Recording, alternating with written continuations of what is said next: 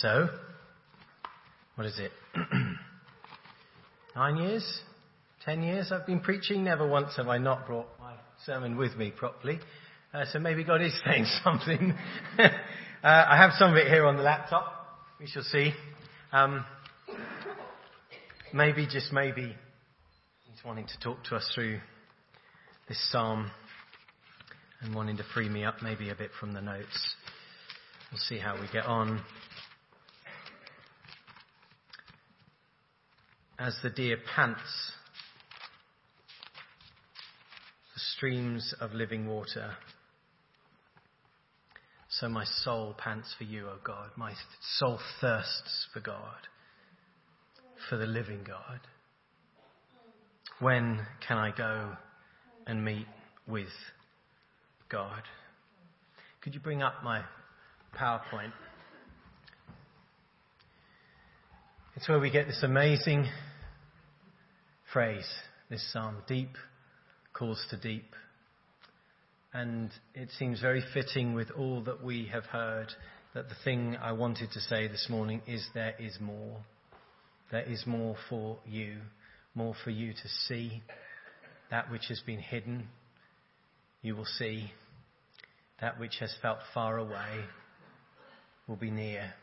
There is more for each one of us in our walk and relationship with God. And this psalm uses the most amazing two descriptions of water in it. And I was thinking about water as we start. When's the last time you splashed in a puddle? Water's so fun for kids. Have you realised how fun water is for kids? Yesterday, me and the kids in Fine Court. This is from yesterday. This is, which one of my kids? That's Sophie's little muddy knees and soaking wet boots. When's the last time you went jumping in the sea and messing about with your clothes on? Welcome to being a kid. When's the last time you went out in the rain deliberately to get drenched and to let it just soak you through? Water's such fun for children, and yet water, there's been a lot of it recently, hasn't there? Water at its strongest is uncontrollable. It's a force that can pick up cars and crush buildings like Lego bricks, really. And it's these twin thoughts about water that the psalmist begins to draw us to. Firstly, just how strong and powerful it is. And he begins to speak about the sorrows and the struggles he's going through, feeling like torrents of water. But if we didn't have water, if you were to escape to a land without water, or to banish water somehow, if that were possible from your land, quickly you would be in a barren place, a dry place, a struggling place, a place where no life could live, where no animals could flourish, where plants would die, where your soul or where your body would thirst desperately for water to drink. Speaking of which, no, it's down there. I'll get that in a minute. Thanks, Bex.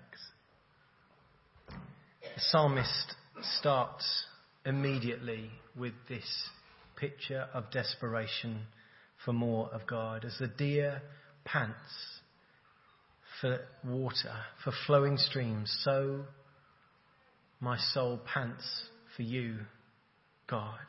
And he asks the question, when shall I come and appear before God? It's a hugely powerful image. None of us like to see an animal suffer, but the psalmist is seeing here an animal panting, its very being yearning for this stream of water somewhere. Breathing in heavily, breath coming out. Nothing else will do. Nothing else will suffice. And so too, the psalmist says, you, Lord, it's like that. My soul is so desperate for you, God. Not for an idea of God, not for a concept of God, not for a religious understanding of God, but for the living God. To be present with him, to be in communion with him, to know his love, his grace, his mercy, his touch. When can I go, the psalmist says. Where, when, show me. I want to be with my God. It's clear that the psalmist is really struggling. The psalmist is desperate to be with his God.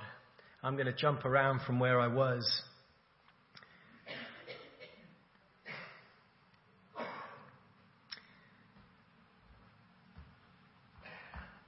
When we read the Old Testament, sometimes we forget how different it was. Forgive me, I'll turn this on. For the psalmist, the answer to the question, where is my God? He only knows one answer. My God's in the temple. My God's far away. And I'm not there. And I can't get to him. And we don't know why. We don't know what's going on in his life. But he is far away from the temple. And he begins to yearn and remember, I was once there. I was once with the festive throng. I was once with the people worshipping. But now I am far away and I am desperate to be back there. He has tasted what it is like to be in the presence of God. That place in the Old Testament where God promised to meet with his people. The Ark of the Covenant, the Holy of Holies, this extraordinary place where God said, that is where I will dwell. God wasn't only there. He didn't just put himself in a box, but that was the place where he said, you will meet with me here. I promise that. And the psalmist feels miles away. And he's really struggling because of it. And he tells himself, he tries to reassure himself to hold on to faith. All that he can say is, why, my soul, are you downcast? Put your hope yet in that God who you know you have met with. One day you will be back there. One day I will get back to the temple. I wonder if you recognize that sense that you're not where you once were. Spiritually, perhaps. I wonder if there's anyone here, and there are times and seasons we all feel this, where you think, do you know what? I have known more of God. I have known more of his goodness. Perhaps when you first became a Christian, you were so filled with the excitement, the joy, and the wonder of God. Sharing him with such an excitement and a joy. You were filled to overflowing with his Holy Spirit. You were passionate about Jesus, and perhaps now you feel less of that. Perhaps now you think, I want to go back there. I thirst to be back where I was. I want to say just at this point this morning, there is more for you. Don't despair, if that's you this morning. And I say that not in wild faith and hope, but I say that in utter trust in Jesus, in his goodness. There is more for you. If you're wondering, will I ever? I want to say to you, yes. And even this morning, you can press in deeper to the things of God. You can ask God to fill you afresh, and you can come and meet with him again. He can start, my prayer is, and has been this week, that he will start something, well, he's been up to stuff already in this service, in you, that will start a new season of blessing and intimacy, of knowing his grace and his love in your life in this season. Not that you would just look back and think, well, that was then, like it's run out of batteries. That's not what God does. God gives his grace and his grace and his grace new, his mercy new every morning, his love everlasting. Jesus says, come to me. Come to me. The invitation is there this morning, maybe for you, to know that there is more. And that can start today. This morning can be the moment that things shift and change, where the eyes are opened again and your heart is brought close to him. You see, when times are tough, like we heard and like we were told, we don't look downwards, we don't look inwards, we look upwards to the Lord, don't we? We look to Jesus, we turn our eyes upon him in our times of desperate thirst. But the other way that the psalmist describes his predicament in this psalm is equally as powerful. It's an extraordinary image.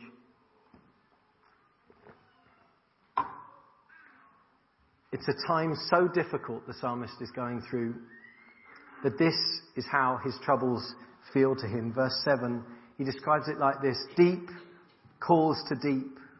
In the roar of your waterfalls, all your waves and breakers have swept over me.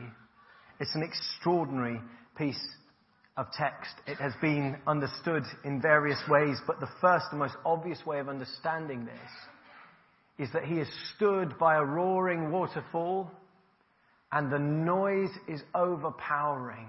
And it is as if the waters, the depth of the waters above are calling to the depth of the waters below, the depths of the chaotic, turbulent, uncontrolled waters below are calling to the waters above. And in that place where they meet, there is turbulence. It is uncontrolled. It is chaos. It is wave after wave after wave, relentless. And he says, that's how it feels for me right now. That's the trouble I feel I'm in. That's what life feels like. And I wonder if you've ever felt that as well. Where it seems like one storm follows another storm, follows another. What was the name? Kiara, was it the first one? Then Dennis, then George. Storm after storm after storm, something like that. We've had a few of them, haven't we, this month? 3 in a month. And life can feel like that too.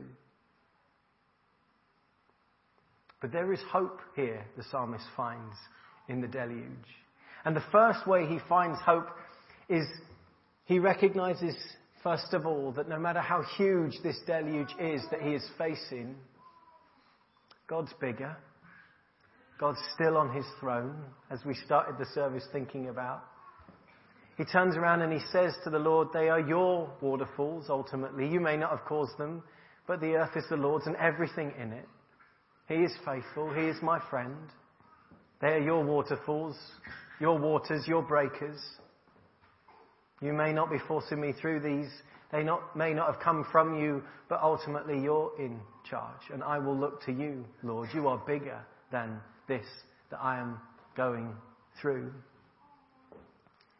But then I want to say to you, there's another way of understanding this entire verse. This deep calls to deep and these waterfalls. Because there is an entirely different type of waterfall, isn't there? There is an entirely different limitless torrent, limitless, powerful force. And it's the grace and the mercy and it's the love of God. And in the very next verse, he says, by day the Lord directs his love, and at night his song is with me. There is a force far greater than the struggles and the troubles that hit us and hit us and hit us. And that is the mercy that never fails, the grace that is always sufficient, the love of God that sweeps over you and will never stop sweeping over you for the whole of your duration on this earth until you are with the Lord in person in heaven. And for me this week, it's not been an easy week. I've struggled this week in all sorts of ways. And it has just blessed me when I felt like I'm hitting a torrent of difficulties to stop and turn my mind and switch that round in my mind and say, no, Lord, I sit under the shower of your love instead. I sit under the torrent of your grace. And that has done so much for me this week. Just said, go on, Lord, go on, smash it all over me. I will stand under it and I will get soaking wet like a kid, standing and dancing in the rain, jumping in the puddles. Lord, I need that. And Lord, it's there. Thank you, Lord, that it is there. But for the psalmist, he holds on tight to the fact that God is bigger. He knows the love of the Lord.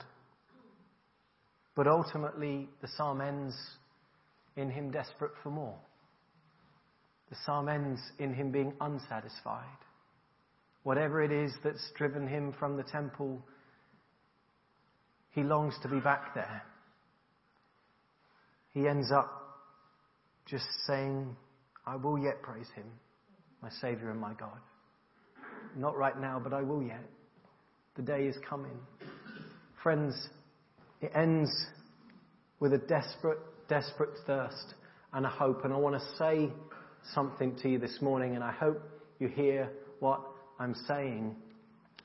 But I want to suggest to you that the one that the psalmist was thirsting after was Jesus. He didn't know it then. We're talking 500 years, maybe 1,000 years before Jesus came.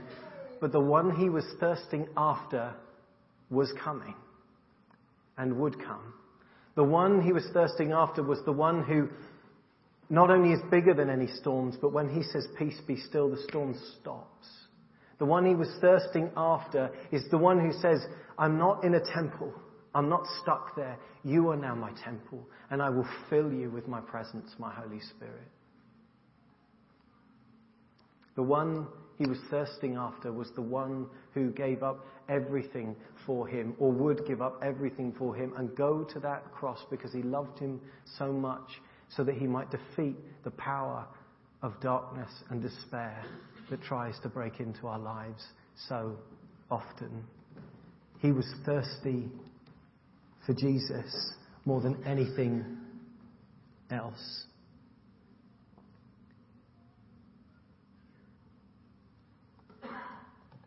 As the deer pants for streams of water, so my soul pants for you, my God. My soul thirsts for God, for the living God. When can I go and meet with God? And the thundering reply of Jesus comes loud and clear. Hear it. Let anyone who is thirsty come to me and drink. Whoever believes in me, as Scripture has said, what? Rivers of living water will flow from within them. You don't need to go and find the temple.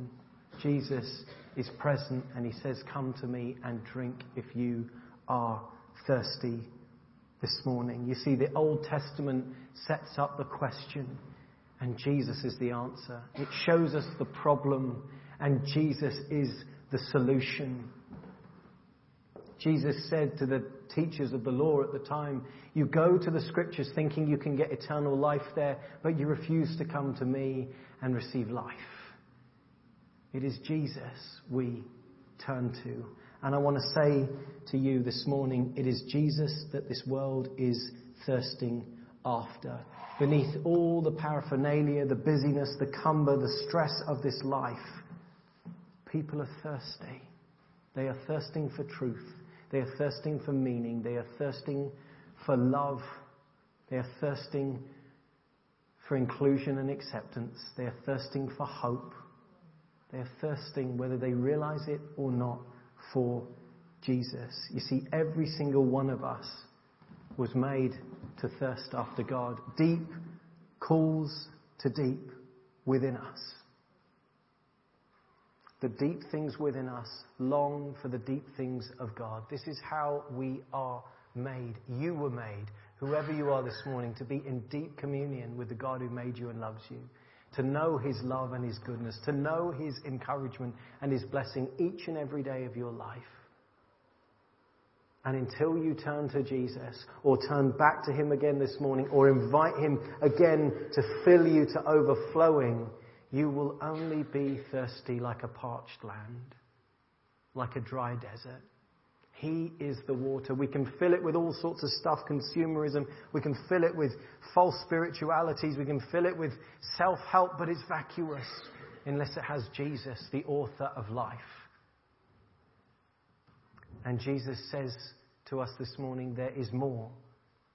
Jesus says to all of us this morning, I have more for you. Friends, there is a more where we wake up in the morning in his presence. There is a more where we rest down and turn our hearts towards him as the last thing we do as we go to sleep. There is a life we can live where we are listening and hearing the voice of Jesus in our workplace, in our homes, as dads, as mums, as grandparents, aunties and uncles, friends and neighbours. We are hearing his heart. I was in a crash this week. Someone crashed up the back of me on a roundabout, and my immediate reaction was fury. I'm like, for goodness sake! And immediately I just heard the Lord say, and grace and love. Go and bless them. Go and bless them. And so I did. I got out of the car, went, how you doing? Are you all right? And the last thing I said to him was, you take care and God bless you. And off he went. His fault, not mine. But I heard God's voice. I want more of that, if I'm honest. I need more of that. I need more of Jesus in me. I need more of His Holy Spirit at work within me. Jesus said He only did the things He heard the Father say. Why? Because He was filled with the Spirit. And it can be the same for you. It can be the same for me. I was talking to Amelie, and she came into my room. She burst in. She said, Dad, I've got a question about the Bible. And I was working. I went, I should probably stop working for that one. And, that's probably good enough for me to actually look over my laptop. She said, how can we hear from God? And I decided to sign her the answer. I don't know why, just because I did. And I pointed to a Bible. And she said, the Bible? I said, yeah. And I said, two things. One, Bible. She went, okay. I said, two, like that. She went, a dove in our hearts. And I went, watch. Jesus, dove in our hearts. And that's how we can hear from the Lord. Jesus comes to live within us. Streams of living water flow in us and out from us. He fills us for our sake, and He overflows from us for the sake of this world, a world that is thirsty. This is how we can hear from the Lord. This is how we are called to live our lives. This is how we as a church are called to be filled to overflowing with the presence of Jesus. But it starts by realizing there is more, and turning to Him and asking and saying, Lord, I want that more, but I am more mindful of You. More of Your gifts, more of Your Holy Spirit at work, more of Your heart, more of Your guidance, more of Your love. And I just want to invite you this morning, we'll finish with this song. Come, Lord Jesus. I invite you. I can't do this for you. But if you are thirsty this morning and you know it, I want to say to you, there is only one source of life-giving water. And it's Jesus. Start by realizing, can I invite the band back up? Thank you, guys. Start by realizing that you are more loved than you could ever know. He couldn't love you more. He couldn't love you less. He loves you exactly as you are and who you are. And He wants you to know more of Him. He wants you to have your eyes open to more of the things that He has for you. He wants your heart to be more tender and shaped by Him. He wants you to have the love and compassion of Him. He wants to fill you so that you might overflow, so that you might become a water carrier to a thirsty world. You can't bring living water to the world unless you are filled to overflowing yourself, unless you carry living water yourself. So I just want to invite you to remain seated for a moment. And I just want to invite all of us, off the back of all God's been saying in this service, of who He is, to turn your eyes to Him, to believe that He is the promise keeper, and to know that He has more for you. How much more, Jesus said. Will the Father give the Holy Spirit to those who ask? So I just invite you. I can't do this for you.